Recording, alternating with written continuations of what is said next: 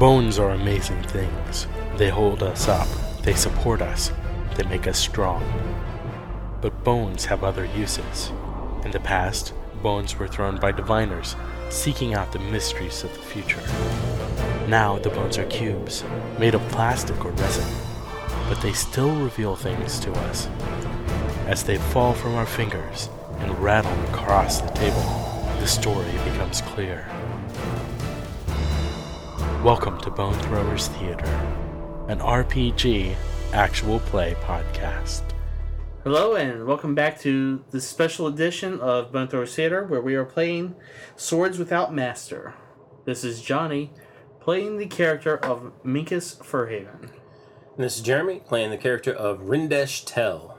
I'm Jordan, and I am playing the Overmaster. And I'm Jeff, and I'm playing Randall Prowse. So, we just finished our final mandatory phase, which was a rogue phase. So now we're going to go ahead and just discuss the motif that was set up from that last phase of play, and then we'll go ahead and discuss what to do next. Alright, so the motif that I chose for that last phase was bring freedom to the lizards from the elves that enslaved them. So we're continuing on with the motif of bringing something to somebody. Yes. Because previously you had the motif of bringing the magic of the Blood Elves to Morwenna, the woman from the northern tribes. And then also we had the motif of Shadow bringing the head of a Blood Elf to Rindesh. So at this point, I now have the dice in front of me. And I am going to go ahead and roll for our tone. What do you know? It's a 6 on the red die. So a glum. 2 on the green. That means we are in a glum phase. I think we're going to be in a discovery phase. And since we've already established where we are in the present and why we are doing this in the past, I think we're going to go ahead and continue in the present. Picking up right where we left off, with the lizards all running back down into the Gash of Sorrow. So, as the lizards have run off into the Gash of Sorrow, you realize that you still have to cross over this horrific Invisible wound. bridge. Yeah, this horrific wound in the face of the earth. So, we're going to go ahead and pass the dice on to our magician, Randall. And so the rogue player immediately rolls the dice and reveals something the rogue knows or is just now discovering. Glum again. Discovering that where the fight took place, the grounds are starting to crumble near the edge of the gash, revealing that there may be a path down into the gash. Okay. What do you want to ask me about that path? I want to ask you if that path is man-made or natural. The path is neither man-made nor is it natural. Rather, this path is created by magic. And if it were created by the elves, then it would still not technically be man-made. Right. Yeah, that's true. I feel like we need to continue on with the discovery phase. So the rogue player can pass the dice to a new rogue player who immediately rolls. So, still glum. Still glum. Alright, looking over the cliff's edge, Minkus sees the bodies of the lizards that fell from the cliff when they froze. Okay. How many dead lizards are there? There are 12 dead lizards. I'm sorry. You're the one who did it. Yeah, I know. We will continue. And we are... Ooh. Jovial? Because it's a tie with... Oh, it's a tie. We're 2 frantic. 5s. Frantic? In a discovery phase, Johnny? No, okay. Well, How are you going to be frantic in a discovery phase? you can know something urgent is happening. Let me look and see if there's something specific that happens in the discovery phase for a tied die. I don't think there were. For tie-dye. Yep. All of a sudden, the Grateful Dead burst out of the ground. Shrooms start to blossom everywhere. That's great. I'm not seeing anything here. Did you introduce a thunder for this? I did not. No, I thought there were supposed to be. Yes. they're supposed to be. When a tie is rolled during the discovery phase, the rogue player reveals what the rogue should have known or noticed, but failed to. Right. They're still asked a loaded question, but the answer is known only to the rogue players, not the rogues. Yes. Okay. Okay. So the thunder, just to interject this, is that you start seeing what looks like blood elves coming through the trees on the far side of the Scar of Sorrows. You can see them, Approaching? yes, the approaching Gash of Sorrows? the Gash of Sorrow through the treetops, So we see them up in the trees? up in the trees. Okay. I get to say what I should have seen. I should have seen that the blood of the crushed blood elves gets absorbed into the ground rather quickly. Okay. You get to ask me a loaded question about that, but only the player knows, not the rogue. Right. So the blood is being absorbed into the ground. Yes. Does that have anything to do with the emergence of the blood elves on the other side of the gash? It doesn't seem to be something that is related to them coming out of the forest. Rather, it seems that they are coming to meet the party that was across on your side. They're the backup for the ambush. You don't know it was an ambush. No, but Okay. All right, let's go ahead and continue. Continue. I'm going to pass it back to John. well, since there's no bridge except for the magic bridge that only magic users can cross. We haven't determined that. We determined that they can walk through air. People can walk through air at a certain point. But we haven't determined whether or not that only magic users can do that. Well, it said that Only people with magic can walk if on they the air. use magic or something. But all three of you use magic. Yeah. Yeah. We do. Technicality. Semantics. He uses a magical item. Mm-hmm. I still use magic of some sort. It said of slightest bit of magic is what he said. So what I know is that unless that magical bridge is right here where we're at, the blood elves in the trees cannot cross here. The gash is too large for them to just jump from one tree to the next. So my question is, how do the elves appear to plan to cross? Several of the elves are actually carrying very long poles. Those could be very long poles. Yeah. Very long poles. Yeah, because you said this was 500 yards. 500 yards. Well, you can tell that they're long poles. As you are watching, some of the forefronts come forward. They reach down into the canyon, and you can tell that the poles are extending by magic. Oh, okay then. Yeah, let's go ahead and continue. Right. There you go, Jeff. That is jovial.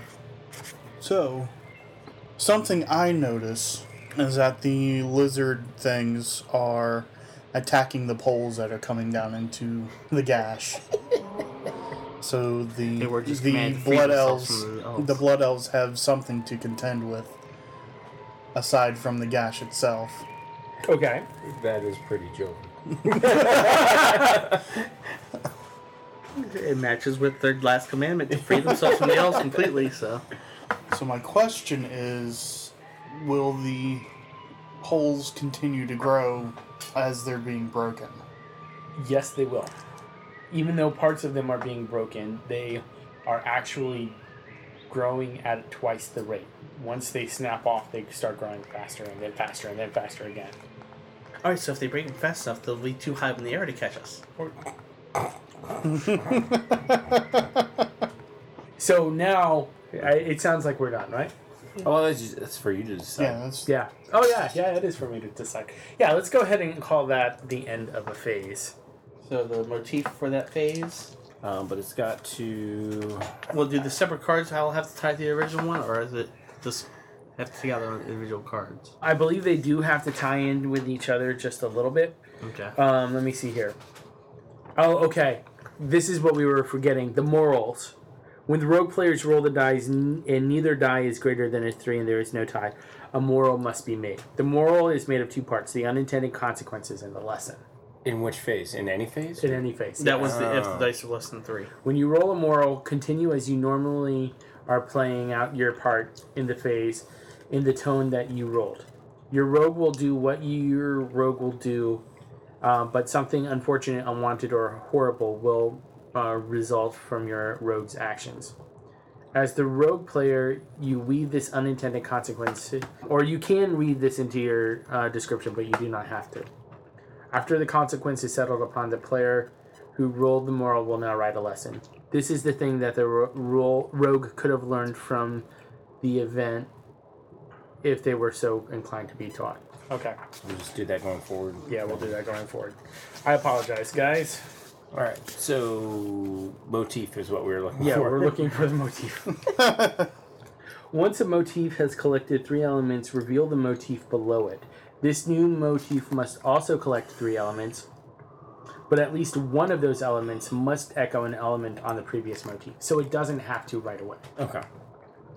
You must find something in your fellow player's words that reminds you of an element previously recorded. To aid this, keep the previous motif where everyone can see it, so that everyone may look for opportunities to echo its elements. So far the motif is bringing.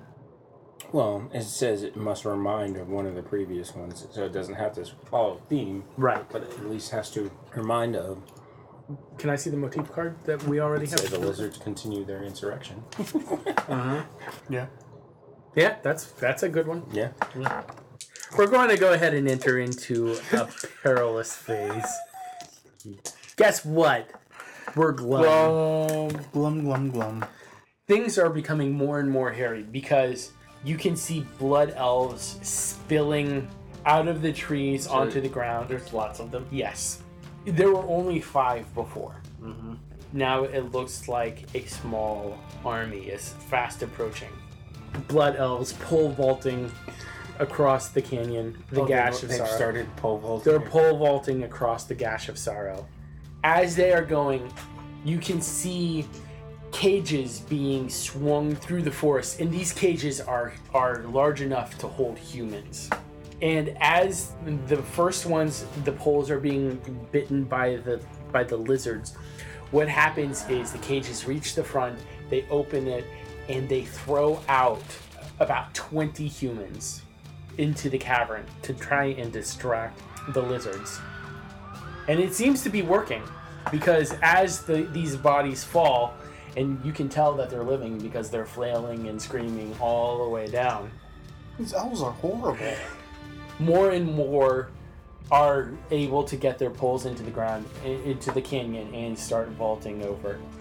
I'm going to pass the dice to Jeremy. To Rindesh. So you slip and struggle against the storm. Yes. You decide to roll the dice.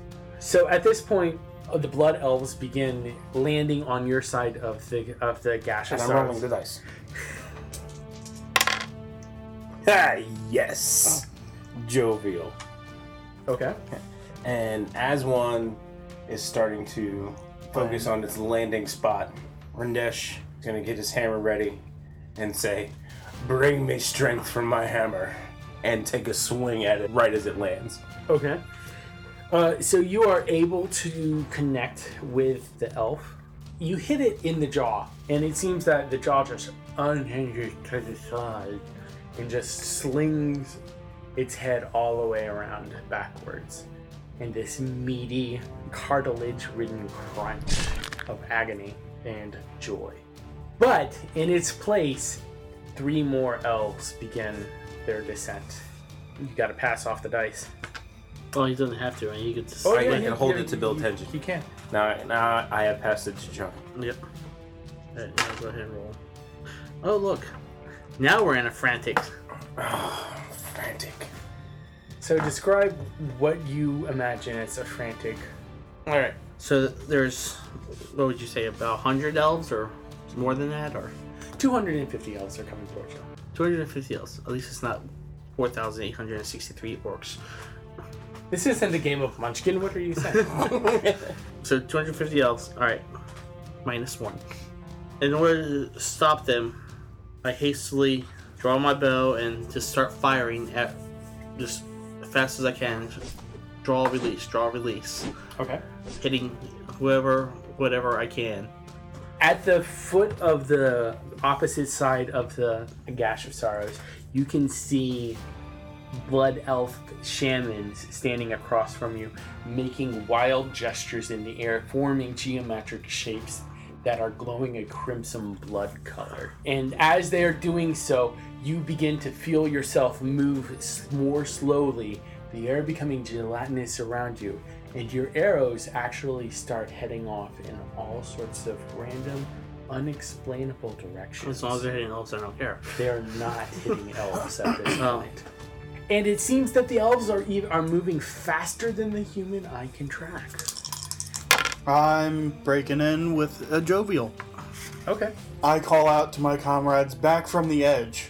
And they begin to move as slowly as you could possibly imagine through this gelatinous pudding of air that is now surrounding them. I will say that Rindesh, yes, although he is moving slower, as he swings the hammer, it is still moving pretty fast. Yes. Yeah, I'm just still releasing arrows. Okay. Only now I'm not aiming at elves, I'm just shooting them.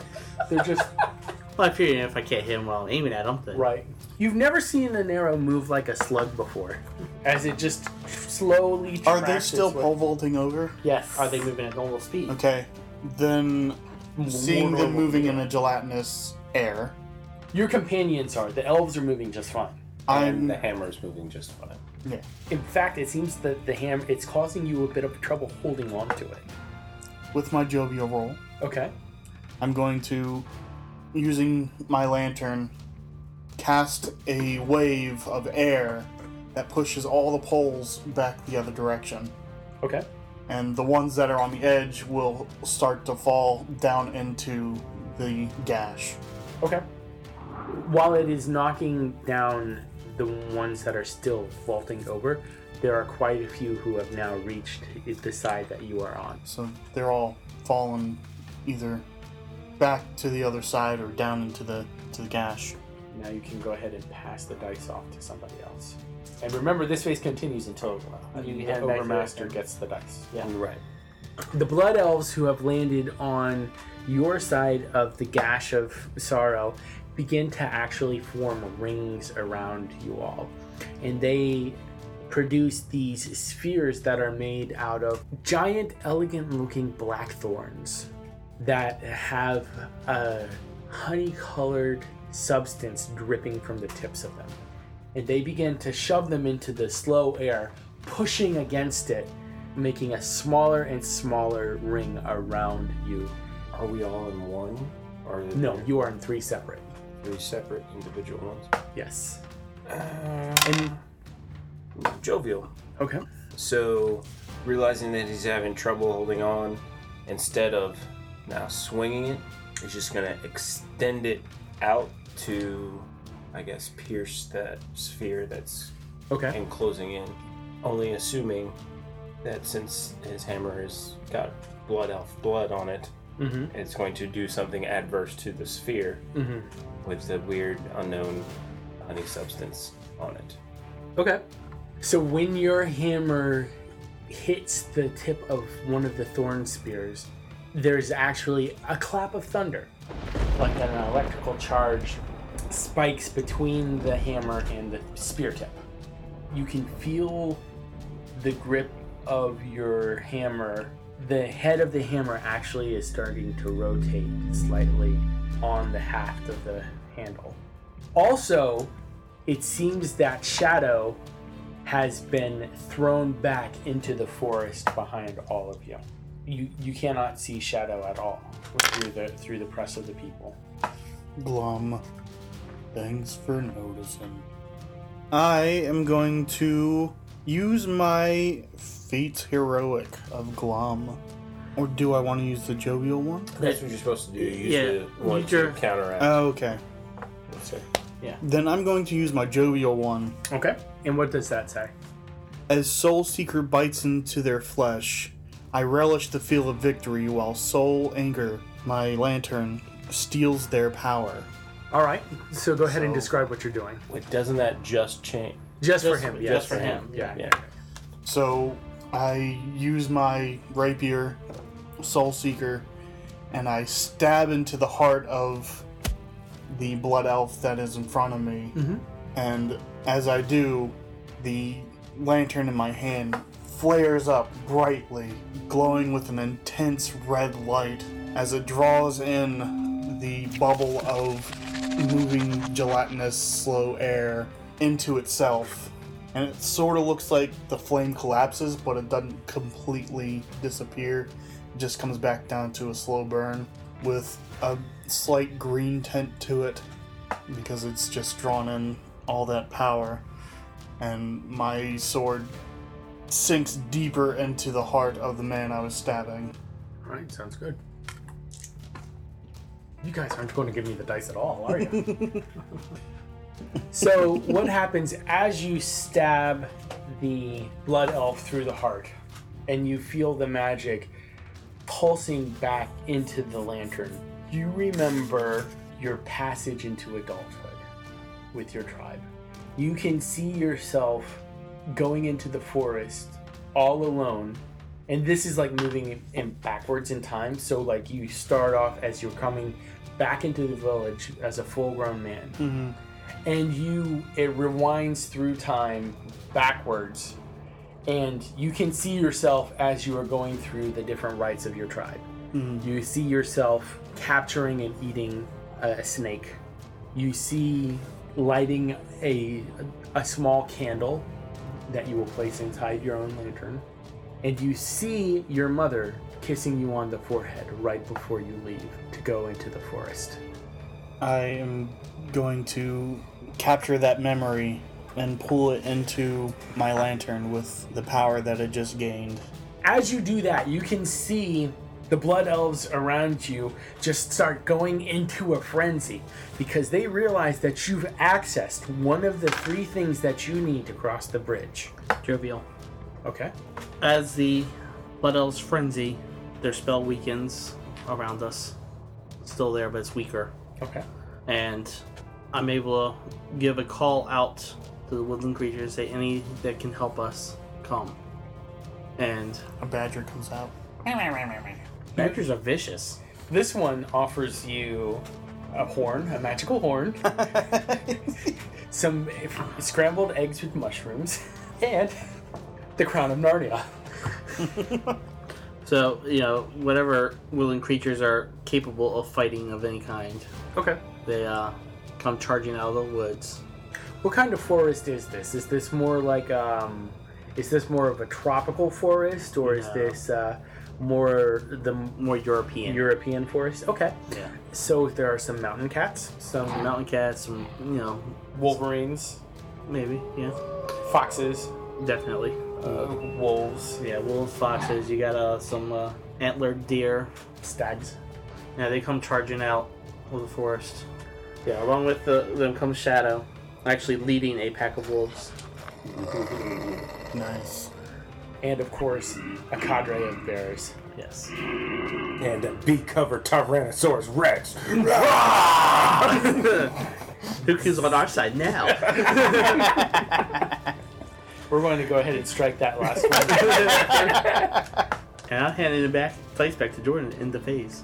All right, so the phase has ended. That means we need to determine a motif that we can pull from this particular phase.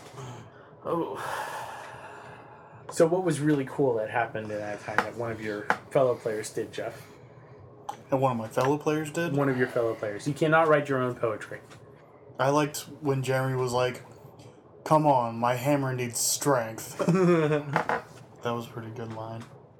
I enjoyed when Jeff sucked the power out of the blood elf. What about you, Jeremy? Jeremy liked the wolves. The pack of wolves. What was the last motif? Lizards continue their insurrection. I'd be cool with the pack of wolves prepared to attack. Wolves come to the rescue. Or the animals come to the rescue. Yeah. It was more than just wolves. It was a whole veritable army of forest creatures. And we're going to go ahead and stop with that perilous phase. and we will be back next time. Thank you so much. Thank you for listening to Bone Throwers Theater. We are releasing this podcast under a Creative Commons Attribution, Non-Commercial, No Derivatives 3.0 Unported license. That means that you can share the podcast, but please do not modify it or try to gain financially from it.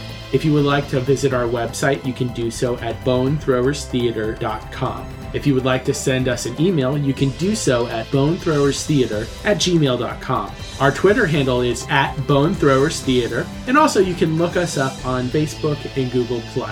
And until next time, may the bones fall ever in your favor. This has been a Nerd Circle podcast production.